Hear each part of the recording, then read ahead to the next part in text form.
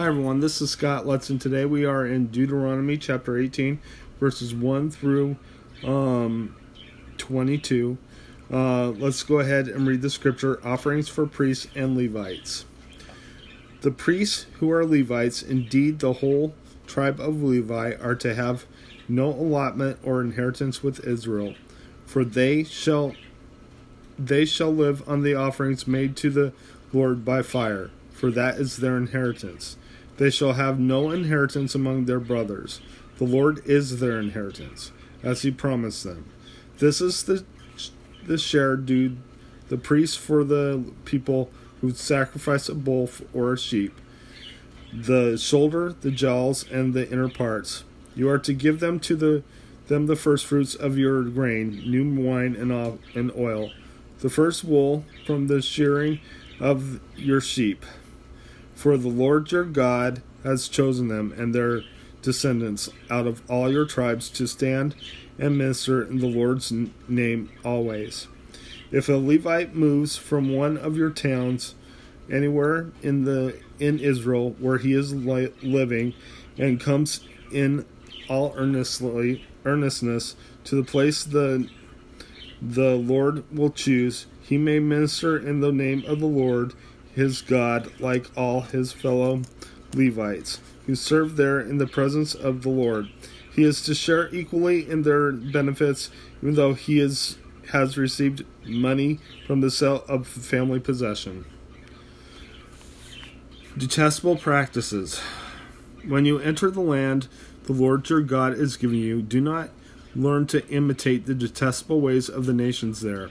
Let no one be found among you to sacrifice his sons or daughter in the fire, who practices divination or sorcery, interprets omens, engages in witchcraft, or casts spells, or who is a medium or spiritualist, or spiritist, or who consults the dead. Anyone who does these things is detestable to the Lord, and because of these detestable practices, the Lord your God will drive out those nations before you.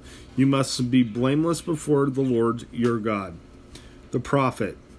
The nations you will dispose listen to those who practice sorcery or divination.